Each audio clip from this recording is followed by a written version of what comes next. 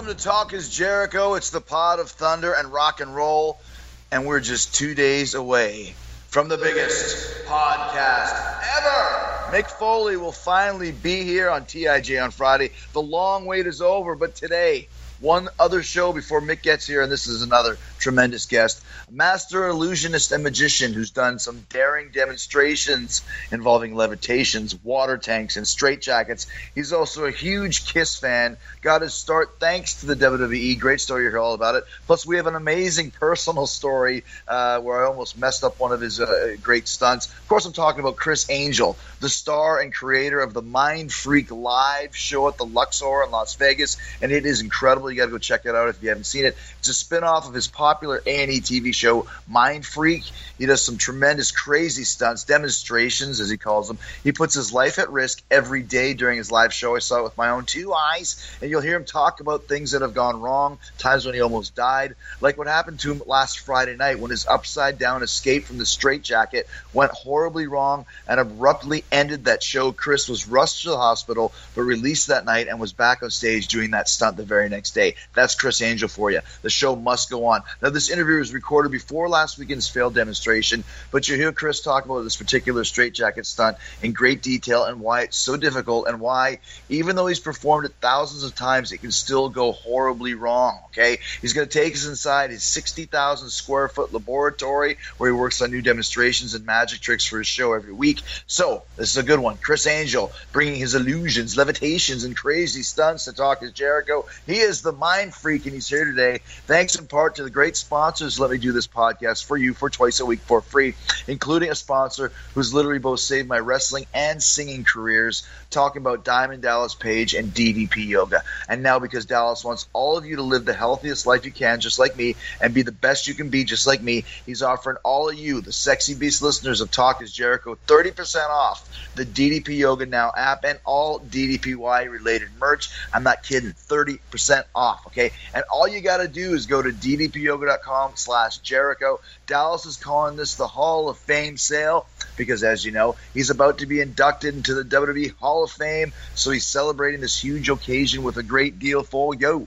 You guys have heard me talk about what DDP Yoga's done for me, and you're going to hear it again when the new Fozzy album comes out very soon. You're going to hear it in my singing. Singing is all based around the core, just like doing the workout, and DDP Yoga has helped strengthen my core all across the board. So you're going to hear what DDP Yoga's done for Mick Foley as well. This Friday on the biggest podcast ever, with all the wars Mick has been through. Mick is still having some issues with his hips and his body. We'll talk all about that, but Mick has dropped over 100 pounds due to DDPY and is in the best shape of his life. And DDPY can do just the same for you, man. And I do DDPY everywhere and anywhere. Just open up the app and get to work wherever I am, backstage at a venue, in my hotel room. The app makes it easy, and it's got a whole new set of workouts in it, so you'll never get bored. The app's also got tips for healthy eating, recipes to keep you on target. It's everything you need to live a healthier life. And like I said, you can now get 30% off all the DDP Yoga Now app and all related merch at ddpyoga.com/Jericho. 30% off all DDPY swag, hats, check. T-shirts, check. Yoga mats, how you doing? Heart monitors, how you doing? So much more. Just go to ddpyoga.com/Jericho. It's the biggest sale ever on the DDPY program, so take advantage of it. Celebrate Dallas's induction into the WWE Hall of Fame and get on the path to healthier living at the same time. Just go to ddpyoga.com/Jericho. That's ddpyoga.com/Jericho. Change your life today. Get in the best shape of your life physically and mentally, and do it now. Talk is Jericho. Backstage here at the Luxor at the Criss Angel Theater with Criss Angel. And this is funny because we've kind of been talking a little bit about how we've met before. You're kind of a little bit foggy about it. So let me tell you a couple things. So I first met you when you were working at the WWE New York restaurant bar. You were working there, correct? Yes, I started in 2001. The McMahons gave me my break, and I'm very grateful and humbled by their chance on me. And what was your job there?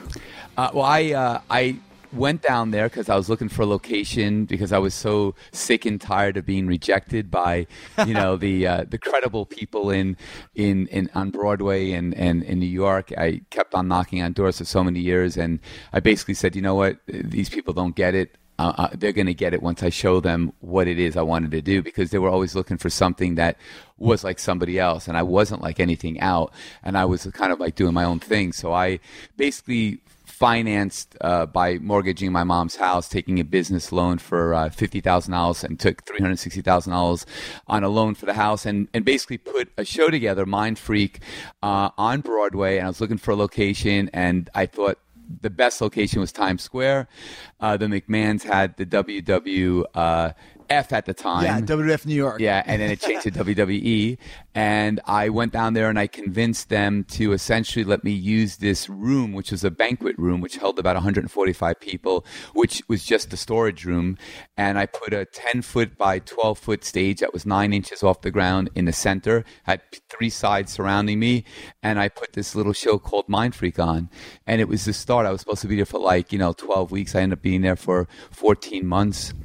And it did amazing. It got me my first television special, and the McMahons, really gave me that opportunity, and they explored a lot of different things with me. And I'm very indebted to them. They were amazing people. They still are today. I have a great relationship with them, and it's just crazy. They put me in their magazine. They put me on their TV Raw. They put me on all these shows because I was unknown. I had long hair down on my thigh. Very long hair. And I was completely unknown, and I just knew what I wanted to do, and worked my ass off, and, got that little bit of a break. But I was scared because, I had this crazy loan out, and I didn't even make $30,000 a year then. My expenses, because it was a local one union, we had to have union people there and stuff. I had to make $30,000 a week in order just to cover my expenses. So it was a really scary time. People thought my mom was crazy to let me finance or take a mortgage on the house, but and this was after 9/11, so right.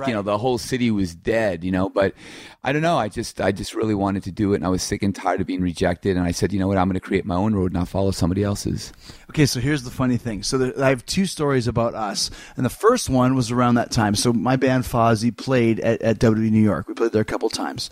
And the first time we played there, you were there. And you're like, hey, I'm working in, there was kind of like an executive room or something like that. It was the banquet room. The banquet room, yeah. I'm working in the banquet room. I'm doing, tricks. I'm doing tricks. I was doing 10, 12 shows a week. Yeah, like illusions and tricks and all that stuff. So you came up to our dressing room. Right. And you're like, hey, man, whatever you said. I remember 2 things. One, you gave me your card because you said if you ever need any stage wear made, I make it. Right. I'll make it for right. That's true. Just to make your own stuff. I still do. You do? I have a 60,000 square foot facility now, but yes, I still am there in the trenches. Okay, so here's the thing. So you sat down and said, okay, pick a fork off of this tray. And there was a tray of 20 forks. And I picked one randomly. There was no chicanery. I picked one. And you sat in front of me and you bent the fork. Now, my guitar player, who still plays with me on the right, drummer who still plays on the left, and they were like, dude, don't you see what he's doing? And I was like, he's bending the fork. They could see the illusion from the angle they were at. I see. But sitting face to face with you, right. You bent this fork in half and blew my fucking mind. That was one of your big tricks. Oh, at the time. Awesome! Yeah, yeah. And I still don't know what you did to, but they were like, "Dude, we saw it." And I was like, "I never saw it." I thought you were like, right. "Oh my gosh, this guy's like a wizard." Right. Well, yeah, a wizard for you, but not for them. Right. That's the thing about magic, and that's the challenge of me doing Mind Freak Live here at the Luxor. It's like, I go in the audience, I appear in the audience, I fly around, I do close-up magic, and it's all about angles and different things. But I was trying to obviously impress you because I was very much looking to utilize relationships and network and get to be friendly with people that were good people that saw my potential and would give me that credibility to take me to the next level. And you definitely was somebody that, and still are, our fixture in the WWE family. And, I have great respect for the athletes that have worked and continue to work, and especially having been 17 years in the WWE. That's a testament to you, because that's not easy, man. I know what you go through physically, just what your bodies endure. And that's just, the fans don't realize like how your body hurts every day, and like how you still go out there and you still, go out there and you entertain and you're doing these incredibly physically demanding feats, and you're not 20 years old. I'm 48, man. I know what it feels like to get older and still have to do that. Yeah. So here's the other one too. Now this is a funny one. You kind of mentioned it when we were talking earlier. So I can't remember exactly how I saw you earlier in the day. Maybe I went by W New York, whatever. But you said, "Hey, I'm doing this stunt where I'm going to be submersed in water That's true. for 24 hours. Right. Come by and see me. Like basically come by and say hi or whatever it was. Like basically I took it as come by and like give me some support. Sure. Because you were like at this point in time, Chris Angel was who? Yeah, was a nobody, right? Exactly. And basically so was Chris Jericho, but we always had a little connection for whatever reason. No, you were doing well. You were doing a lot better than me. Trust me, dude. People knew who you were. People had no idea who the hell I was. So, but you had your tank in the lobby of the WWE New York restaurant, right? On Broadway and 43rd Street. Yeah, like in the corner in the right merch there. area. In the merch, exactly. So we had a show at the Garden, and afterwards, remember what are you this. doing tonight? What are you doing? I said, I'm going to go visit my friend Chris. He's submerged in a tank of water, and not knowing anything. It's after the show. I got a piece of pizza and a thing of yogurt, and I went to the merch area, and there you are. It's like Luke Skywalker in Empire Strikes Back. You are submerged in the water, right? And I'm looking at you. I remember you like had this look on you. You had the super long hair, and you were kind of like your eyes were like so up, excuse my language, lost in space. It was really difficult to do because I didn't have any money at the time, so it wasn't like I had like scientists helping me do this. Like the human body's not made to endure that type of punishment, and I had to do it. If I died, I was going to die doing this thing. And I remember a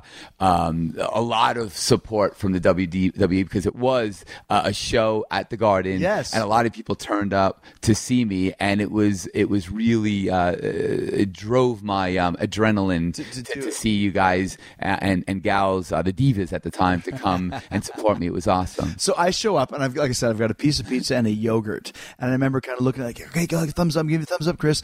And I'm taking this bite of pizza, and this guy like pushes me from behind, and I'm like, "What's up?" He goes, "Dude, you can't stand there in front of him eating. He's been in the water for 18 hours." And I had a fast before because I couldn't use the bathroom. So I'm sitting there, and it's like I'm miserable. I mean, my body's itching me because it depleted all its oil. I'm nauseous. I can't go to the bathroom. I haven't eaten in days, and I'm looking at this dude eating pizza in front of me. You must have been kind of lost. Honestly, in space. I was honestly. It was honestly, the whole thing was a big blur. Wow. To me, because you kind of, your body goes into a different state when you're in those conditions. Like as I said, I jumped in a neighbor's pool for 12 hours, and that's how I tried this.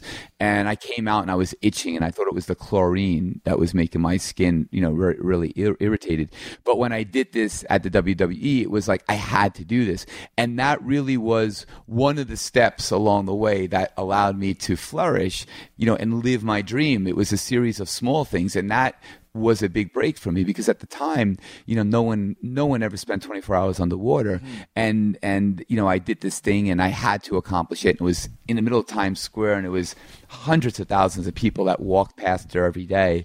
So it was a great opportunity for me, but I knew that I would die trying. I was not going to give up, and so WWE and all of its their stars gave me that support and that opportunity to flourish. So how did you come up with that idea in the first place? Is that a Houdini thing? Well, Houdini did this thing where he would be submerged in a tank for minutes, and then he would escape, and that would be the end of it. And I just thought, well, what if I was in there for a long period of time, And then years later, another magician kind of took that idea from me and did that as well. But the next level, yeah. Or whatever. Well, he just sat in there for a few days, days longer. But basically, it was I was the first guy to do it. You were first. But that was the thing, I always wanted to do things that really pushed the envelope and really showed people that when the mind, body, and spirit works together, that anything is truly possible, and that really illustrated that, I guess, for the day and age that I was capable of doing it, But so when you're in there. And 24 hours, like it's funny. The first hour I was right upside down, and then I had about I had the whole time I had like 25 pounds of like chain and handcuffs and leg irons that I had to stay in, because at the end it was live on Good Morning America, and I had to escape everything and escape this tank. And I didn't know if I could do it because I never practiced it once. I didn't know what my strength level would be because I hadn't eaten for days and I was exhausted. I couldn't sleep. So it was really risky, and it was live on television. So, it was a lot of firsts, and I took a lot of chances, but that's what you got to do, in order to succeed. But mentally, so like I'm thinking, okay, physically, like you said, okay, your body's depleted of oil, you still got your oxygen.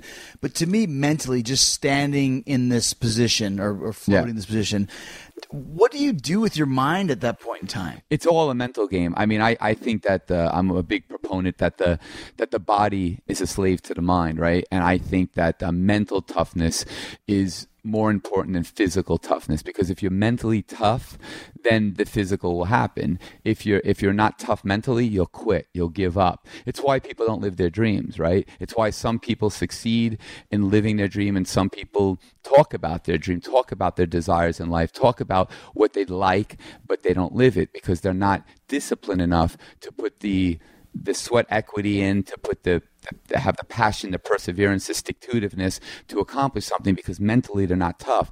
And that toughness is not only to accomplish things, but it's in trying to physically do things, whether you're a fighter or you're a wrestler and you want to do some move and, it's dangerous, but you get focus and just be mentally tough and mentally strong to accomplish whatever you set your mind to. I firmly believe that. So when you got pulled out of the water on Good Morning America, because I remember I watched it. The next day, that's my boy. How, was your body depleted? Were you f***ed up? I was pretty messed up. Yeah. My nose, to this day, if you see it, I still have a scar underneath it, and that's from the mask wearing away at my skin. Wow. I went to the hospital because I was so itchy. I couldn't stop itching, and that was because my body depleted all the oils. And now if I go into a shower for more than 30 minutes, I get very, very itchy now. Seriously. And the first thing I did when I got out of there, after I went to the hospital, I went to my favorite pizzeria, which is Two Brothers on Long Island, and I had a bunch of pizza because probably subliminally he screwed up my mind, and I ate a bunch of pizza. I can't stop thinking about pizza, and I don't know why. Exactly. But yeah, that was one of, I've done over 1,000 demonstrations on television, and I've done crazier things than that, but it all started from the WWE, very humble beginnings, and a dream. I didn't come from money. I didn't come from a family of entertainers, and it just goes to show you that I'm living proof that if you want something out of life and you work for it and you don't give up, and it's a realistic goal, you can accomplish it. Did the water trick show, we say, did that help you kind of move on? Because the next thing I know, you're on Mind Freak, and you're like one of the biggest guys in the country. And it wasn't too long after you had done this trick. Well, what happened was I always knew I'd be successful because I always knew that I work harder than anybody else. And I always knew that, what I lack for talent, I'll make up with tenacity and learning and the desire to be a sponge, And so that opportunity really allowed me. In 2001, I opened up in October at the WWE. 2002, by myself, I landed two. I did a television special on. At the time, it was on the Family Channel, ABC Family, and it was a show called Mind Freak. I directed and executive producer. I sold it myself, and I shot a lot of it in the WWE and New York City, and that was out of 13 nights of original program. That was the #1 show for them. And then that led me to a sci-fi special that I did the next year, which was called Supernatural. And that was the lead-in show for Sharon Doherty's Scare Tactics, which they put all their money in that show, but we beat that show. So it was great. And then I went to, I'm like, now people are coming to the WWE to see, because now I've had all this TV exposure and this platform, and there's great reviews and stuff. And so people are coming here. Now I'm like in a little 145-seat venue. value. And it was kind of like disappointing to people because they thought like in their mind that I was much bigger than that. So I knew that it was time after 600 performances in this 145 seat banquet room on a 10 by 11 foot stage that's 9 inches thick, that I needed to move on. And the McMahons, spent some time, kind of talking, and we kind of discuss, could we move this, down a road through the WWE. But at the time, it wasn't, there's so much going on in WWE, between pay-per-view and stuff. It wasn't something that, maybe they had 100% confidence in at the time, which I understand because it took a lot of money to do it. And so I kind of went on from there, and I just kept on moving forward. But throughout the entire duration of my career, I've always kept in touch with them. They've, Stephanie and Triple H have been to my house for dinner. One time their jet got stuck here, and I flew them on my jet to New York because they were stuck because it was Mr. McMahon's birthday. They had to get back, and it was just a coincidence. And then they sent me a bunch of beautiful wine. They're lovely people. They're really, really wonderful people, and I'm honored to call them a friend. I don't think people realize just how much they were involved in your early years. Like I said, like whenever I think of you, I still think about my buddy at the I was bending a fork in front of me. Yeah, I was the WWE. I was there for 2001 till 2003. And I did 600 shows there, and I was part of Raw. They had me in their magazines. I mean, they were really wonderful to give me all these opportunities through their outlets, And did you ever do a trick for Vince? Yeah, I think they came to actually see the show. I know Mrs. McMahon came to see the show, and I've met with them in their offices I think in Connecticut. And Stephanie's been to the show. Her brother's been to the show. A lot of the wrestlers, and they've always been. I actually did Monday Night Raw, and Mr. McMahon had me introduce a fight that he was involved with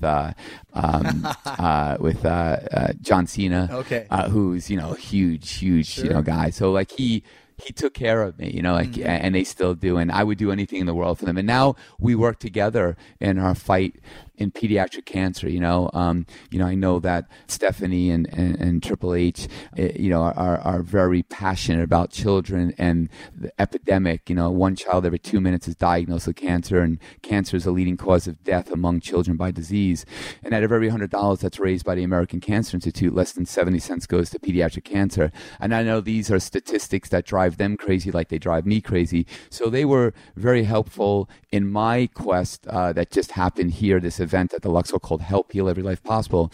We were trying to raise $1 million, and they were really great. Paul Stanley, what an amazing human being. Great guy. He's the one who kind of reconnected us. He did, yeah. And I love that man. Like I've been such a huge Kiss fan since I was a kid, and Paul Stanley, is just he's a superhero that comes to life, He's a real life superhero. Yeah, he really Especially is. The guys like us. And he, went out of his way to do so many beautiful things, to try to help me and this charity and to really help these kids. He got Roger Daltrey's microphone signed. He got money donated. He donated his own guitar. I mean, this man, people don't know, when people talk shit about him, it just drives me crazy because people don't know like what a gentle soul, what a wonderful human being he is, besides being a brainiac with what he's done with the band and the music that he's created. And people talk shit, but like that guy is like in the pantheon of great celebrities that are just beautiful people. He's there, and I've met a lot of celebrities, and a lot of them are freaking dicks. They're like so disappointing. Like I looked up to them, or I thought, and then you meet them and you're just like, man, you believe your own hype. You're like, you acted like he was just like, text me, hey Chris, do you want my guitar? Would that help out? Like just a nice guy, and so I'm so grateful to him.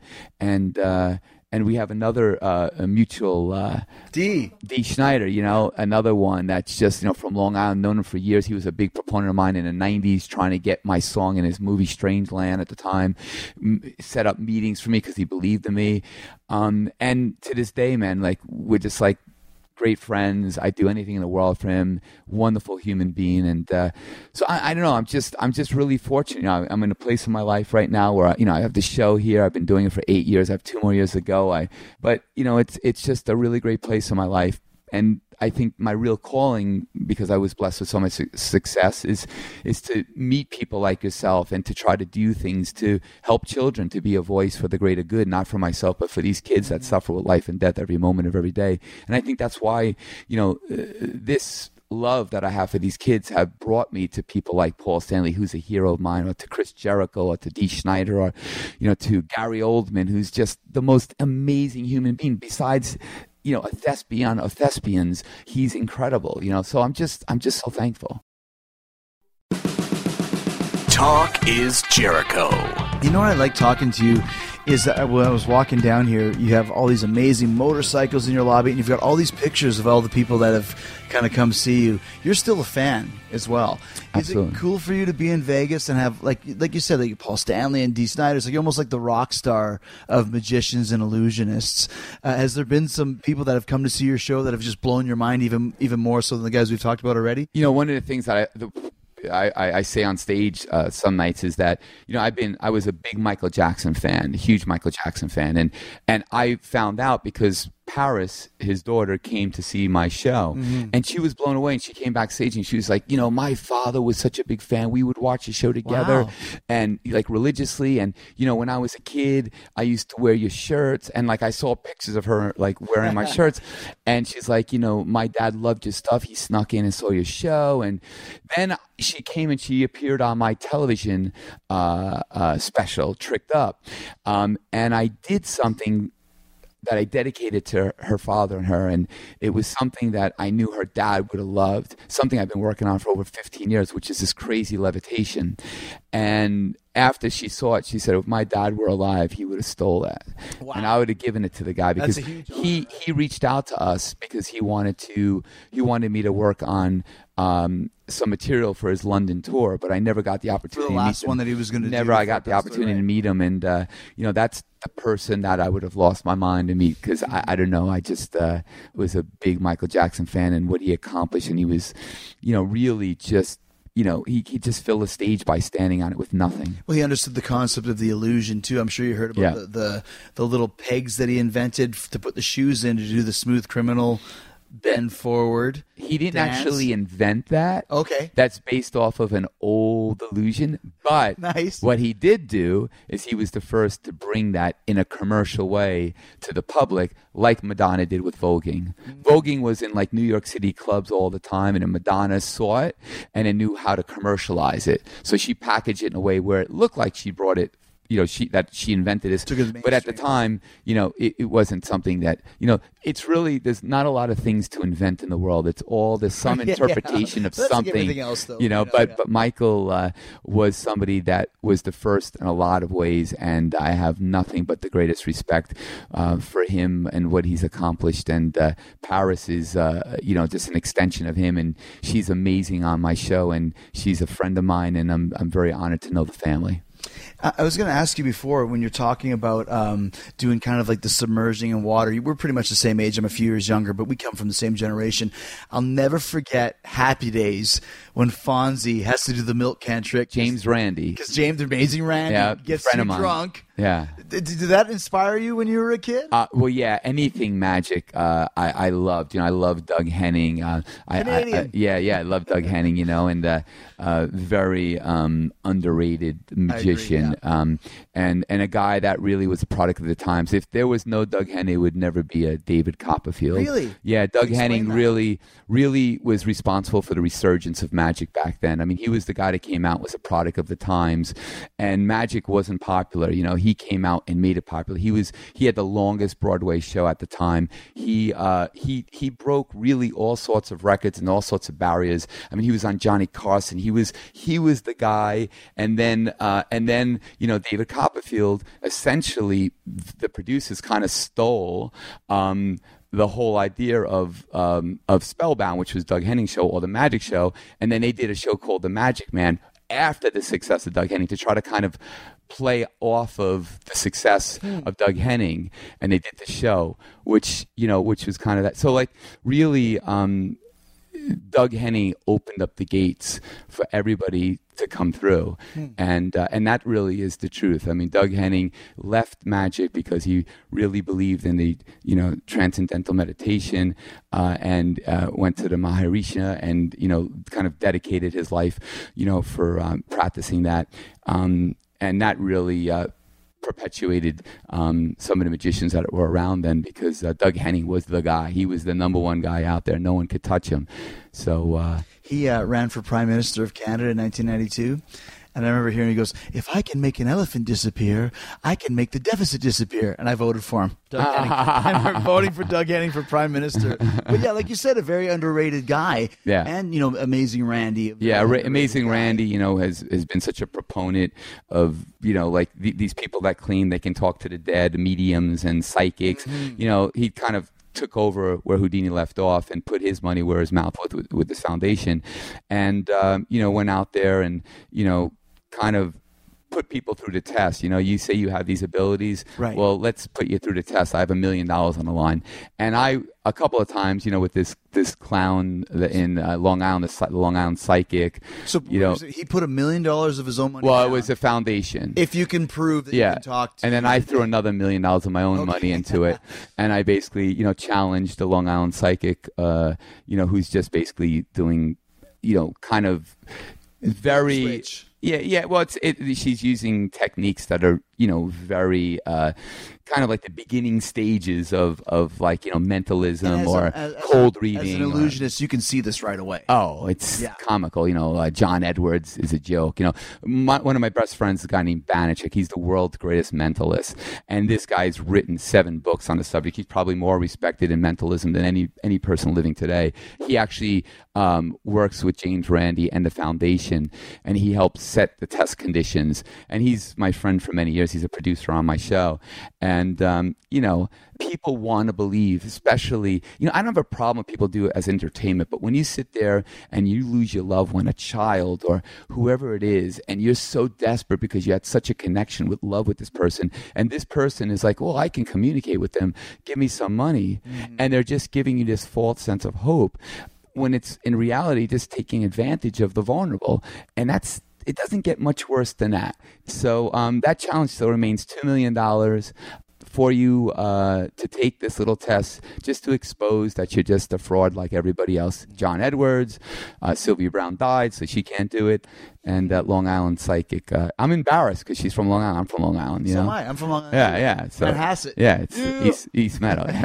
We like to think of it as Strong Island, Flavor Flav, and myself. Yeah, boy. Yeah. So what do you consider yourself, Chris? Are you an illusionist, a magician, a combination? I'm an artist. I'm an artist that utilizes different aspects of art to connect to people. Like, you'll see people crying during my show. Magic has never had that effect on people, because what I try to produce with art and through art is the magic of emotion.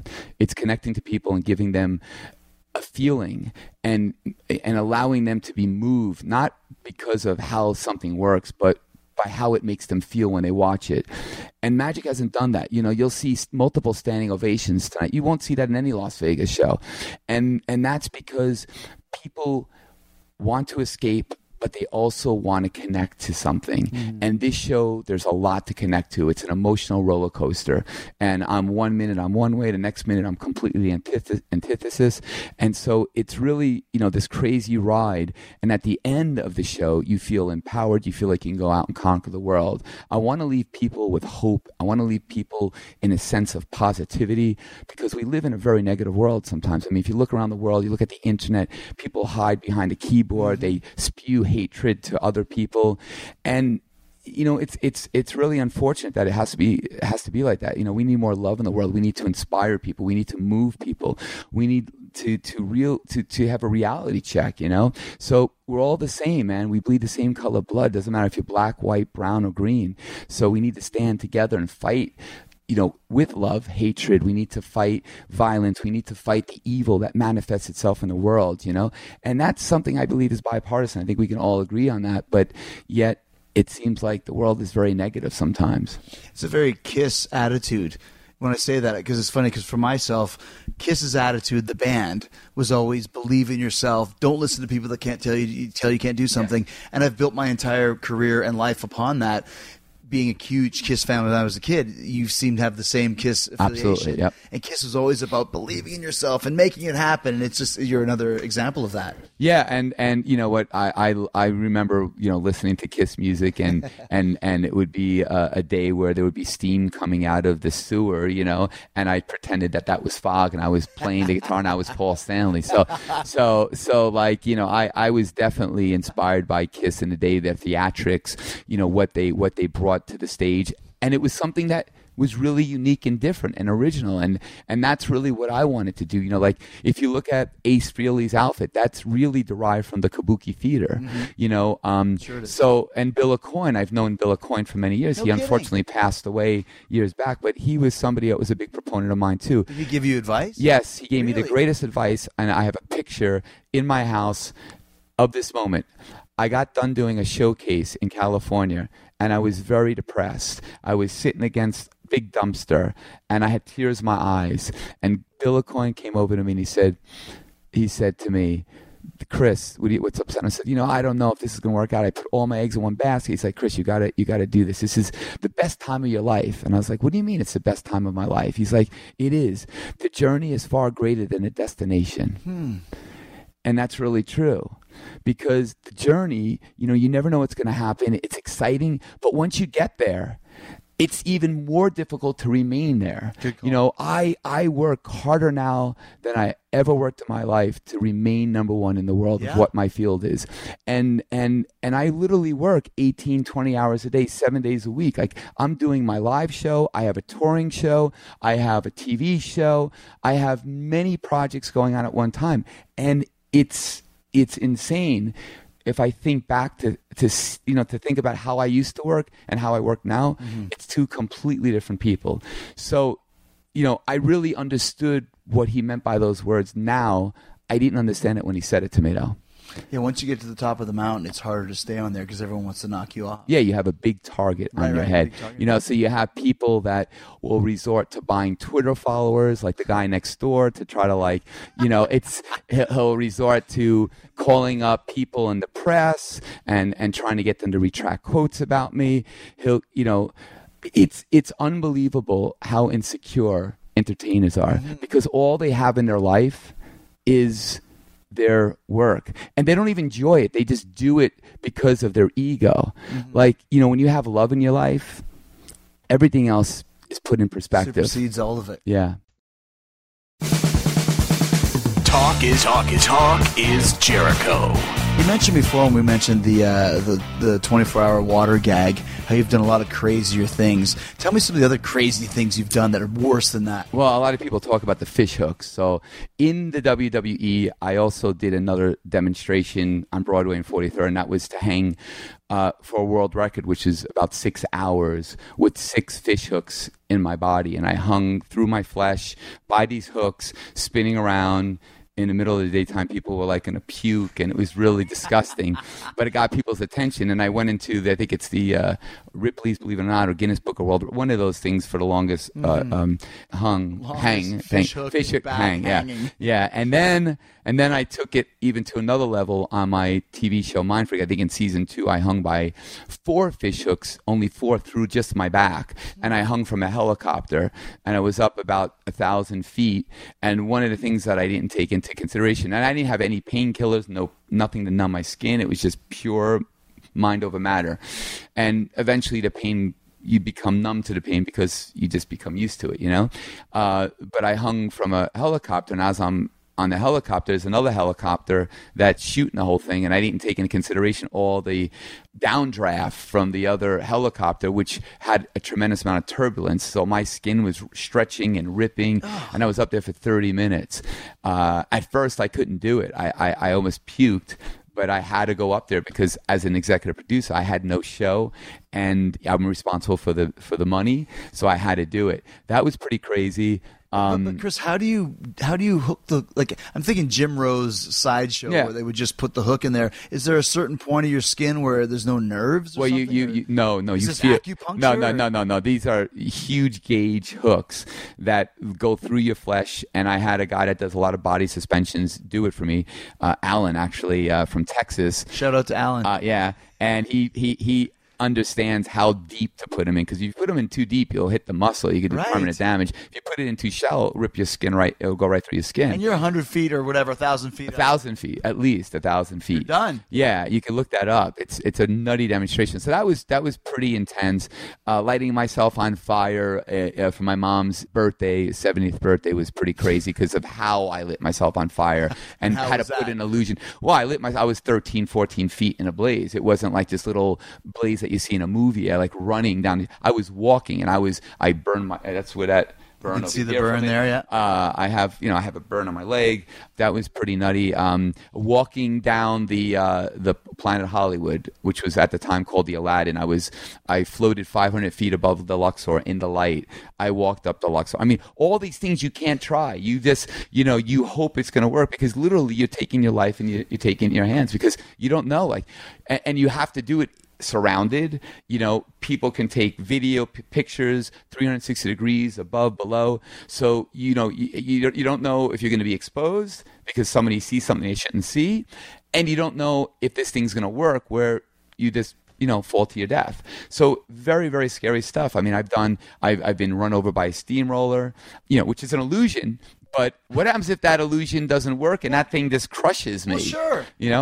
This is not even close to this, but one time we had a thing where I was with Mike Tyson in the WWE, and we were tag team partners. Long story short, he turns on me, punches me in the face.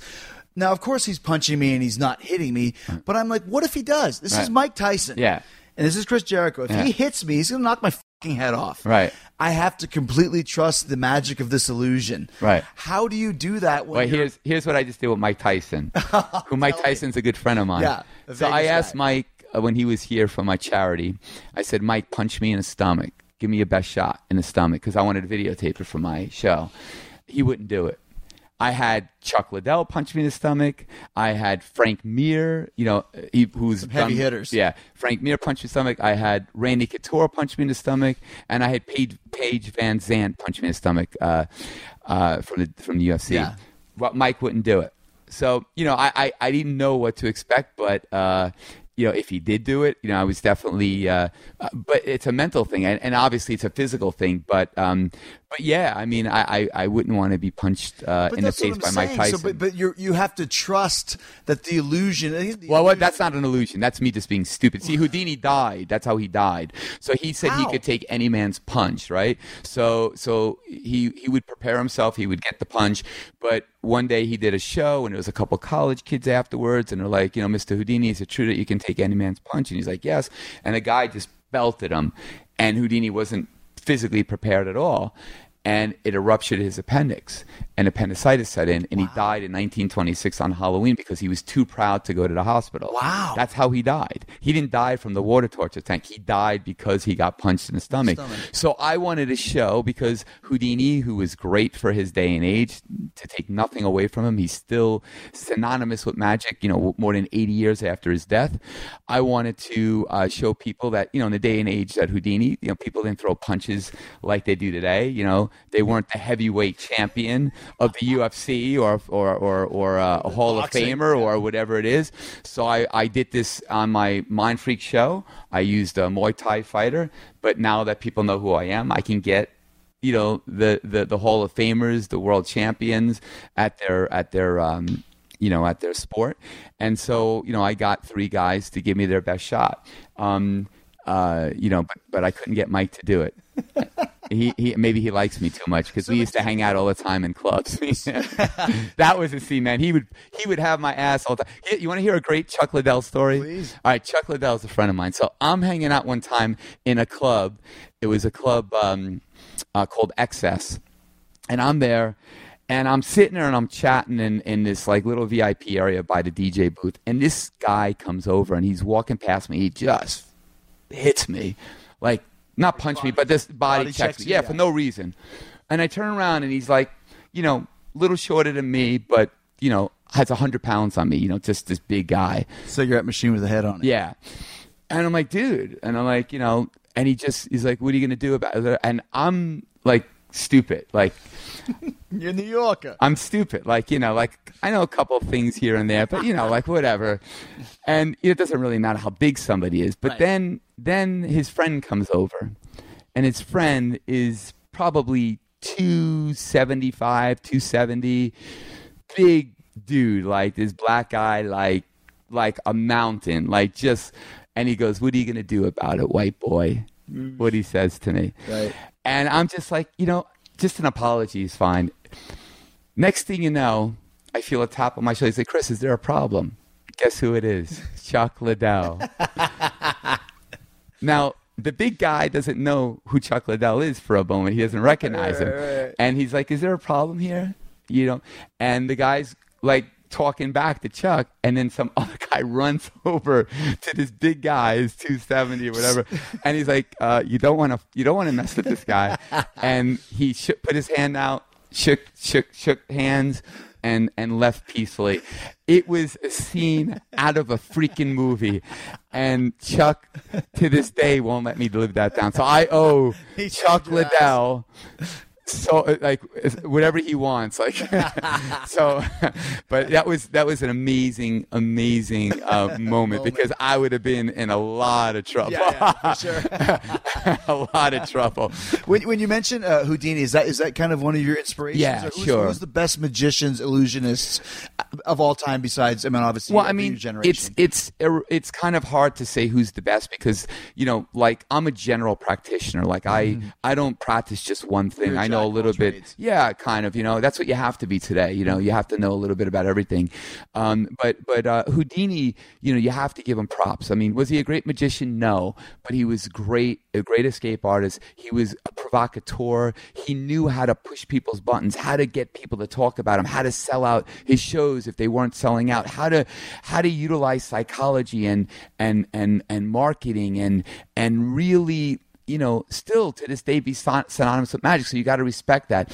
There are some amazing magicians in the world today that can do things with a deck of cards that will just make your mouth drop. Most, unfortunately, are very boring, though. You see, they don't know how to package it in a way that's pop culture, that's engaging. And that's really where I came in. What you do, yeah. Well, that's where I really came in is I said, you know what? I want to help these magicians out because I've been so blessed with success. So I created a show called The Supernaturalist, which features 9 unbelievable magicians that I handpicked from all over the world. You'll see the best card manipulator. I created an act from Stefan that people literally stand up in the middle of his act to applaud. You'll see just the most unusual acts, most unusual abilities. And, these people, now I'm trying to package them to give them the opportunity that I never had because it took me 18 years to become an overnight success. Yeah, right. Yeah, It's true.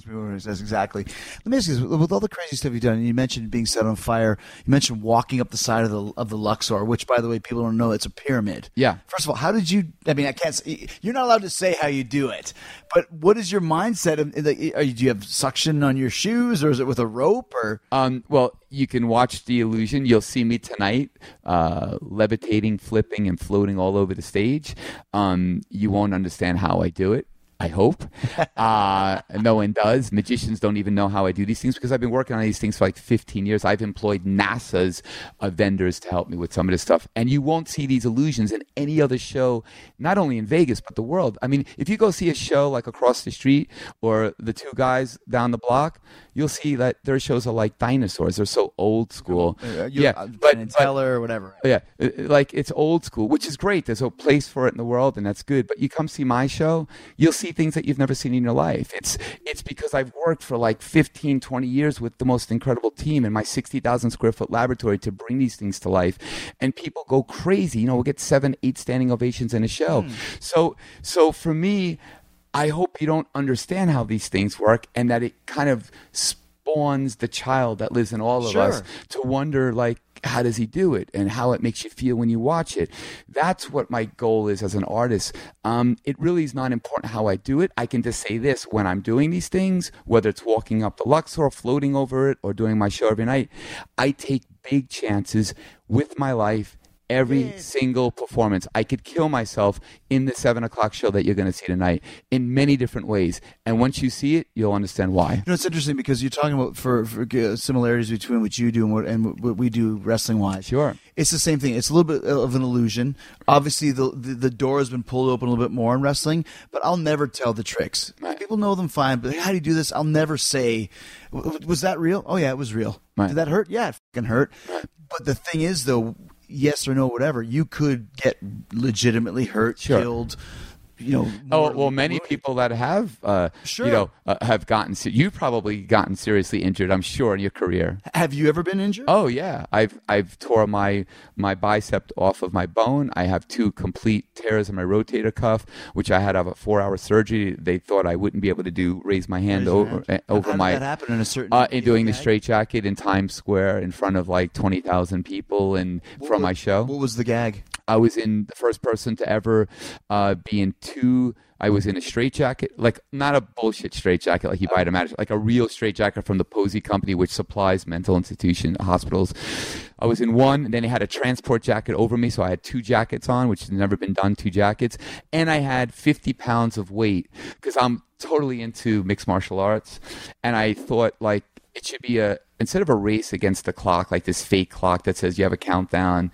That's bullshit. Mm-hmm. Like, I want a real race, so I wanted to have a noose around my neck with 50 pounds of weight, that the more I moved, the tighter it would go, and it would, eventually, make me unconscious.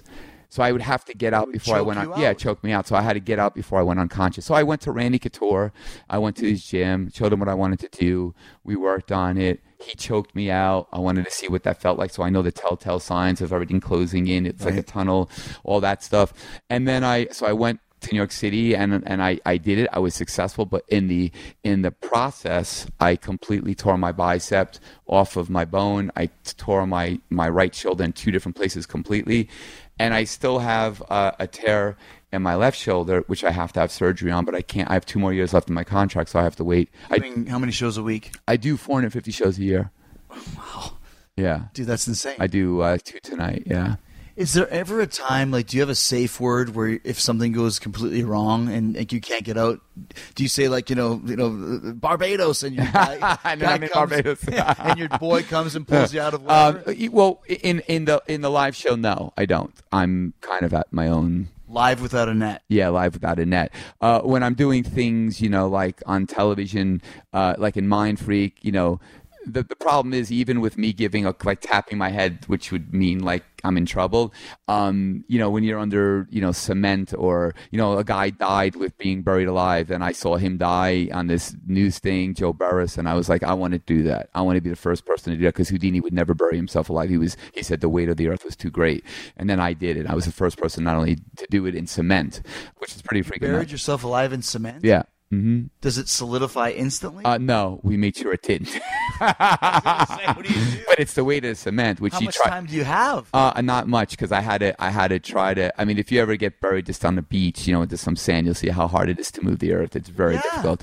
But if people had the opportunity to watch Tricked Up on A&E, then they would see that, for me, it's not about living or dying. It's about doing these crazy demonstrations. I do over 30 different demonstrations in like an hour, and I'm doing it to like different celebrities, from Gary Oldman to Andrew Dice Clay to Chuck Liddell to Frank Mir, Paige Van Zandt, Miles Brown. I'm doing these crazy things, but it's like at a rapid pace. It's no bullshit. It's just like crazy stuff just crazy things. I rip somebody's body in half. I levitate for Paris Jackson like a maniac throughout the whole casino. You see me get the punches from all these guys. You see, I just do crazy. I go into like it's kind of like, like Jackass for magic. It's this crazy, obnoxiously delicious show. Getting down to the last few questions, man. First of all, I would never want to get in a fight with you. I think you do just fine. You do just fine. Last few things. You mentioned one thing that I just have to ask you about. You said you have the 60. That could be around the 60 square foot. The laboratory. 60,000 square foot. 60,000 square foot laboratory. Yeah, it's big. What is that? Is that where you come with your? Well, you have to. I'm going to take you there one time. Okay. I'll give you a tour. But basically, it's 2 buildings, and one building is totally dedicated to creation. So it's like, I have an idea. It needs to be fabricated. So we have CNC machines I own. We have full. I have. With this show and over there, probably 150 people that work for me. I saw the pictures on their wall. Yeah, I have lots of people. That's just for here. But then I have my TV show. Then I have my studio, and so I employ a lot of people. So over there it's fabrication. I have a staging area. Once something's built, I can practice it. I can put together shows. I could direct shows there. So I have a big space. I have a storage area. I have a think tank area. I have a costume shop there. I have a prop shop there. I have we can sculpt anything we want there. Then I have on the other building a television studio, a huge 60-foot green screen. I have different sets that are there or that can be built. I have a merchandise area, graphics department, complete full television one-stop facility shop with Avids and 3D animation. Own all my own cameras, all my jib arms, steady cams, drones. I spent a lot of money to have the infrastructure to kind of do whatever it is I want to do. So when Dee said I could use the song for the kids, I said, Dee, I said I want to do this in the desert. So I just brought my crew, and in 3 hours I shot that music video. He had no idea what I was going to do. Check it on YouTube. It's kind of a very powerful ballad version. 6 million views. It's great. It's yeah, very, very cool. Yeah. Dee did a great job. Is there a trick that you're working on that you haven't been able to figure out yet? One of the ones that was really, really difficult and took me probably the most amount of time is the levitation you're going to see in tonight's show. This has never been done in the history of magic. There's a lot of things. My cutting in half has never been done. There are so many different illusions in this show that have never been done. Like if you go see another show, you'll see them like wheel out this box with shove a girl in there with leotard. I mean, that's kind of the old school way of doing it. 2 girls will be in there or something. Yeah, there's some like that. To me, that's cheesy. I always thought that was cheesy. For me, magic has to look like a movie. You have to create movement magic, but you have to give it an emotion and a connection that goes beyond the enigma of the thing, but really connects to people on some visceral level, So I think what you see in the show tonight and how I package it with 9 different screens, all original video content, which I shot in my studio, which I directed in my studio, and we edited in my studio. There's 3D immersion in the show, so basically you'll see me on stage in the middle of 3D without putting glasses on. You'll see crazy demonstrations. You'll laugh. You'll think it's sexy. You'll think it's scary. It's trippy, and it has heart. It's really. I'm very proud of the show. We have lasers in the show. We have over 1,000 lights, the latest greatest lights, the latest greatest technologies that are in the show. More than any other show in Las Vegas, we have the latest greatest stuff, and that's really because I'm a spokesperson for like Barco, which is like the greatest LED wall projection units in the world, and I've been able to convince them that I am going to create something for them that they're going to be very proud of, and I did, and now they have all their customers coming to see how I utilize their product because it's very different, lasers and pyrotechnics, and it's a very, very cool show, and I'm really just honored to do what I love here at the Luxor. Cirque du Soleil has been amazing and giving me this opportunity, and I do it 10 times a week.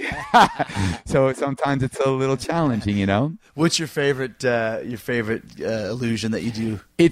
They're all my children, and I do I think about almost 50 different things in the show. I like a lot of magic. Like if you go see another magic show, there's like 15 things. Here I just want to like have it be a freight train. I just want it to be exciting. I don't want people to be bored. I don't want people to like look at their clock or like have time to talk to somebody. Sure. So I just put a shitload of magic that I love as a fan of magic, and it's always different. So it's hard to pick one over the other, but I could just say that the levitation is pretty spectacular. I've had many very credible magicians in this show, including Lance Burton, who's a friend of mine who's been he did 16,000 shows in Vegas, and he does not understand how I do it, and he doesn't want to know. That's the beauty of it. He doesn't say, like, come on, tell me. Nah, he doesn't want to know. Like, he loves that he can be fooled, because it's so hard to be fooled. You know, when you've been doing this for so long, since you're a kid, you see something in 2 seconds, you know. It'd be like somebody doing a move in the ring, right? And then they do something like, wait a second, normally they would do that to break the fall, but they didn't do that. So what the hell broke their fall? I want to know. You know, right? Yeah,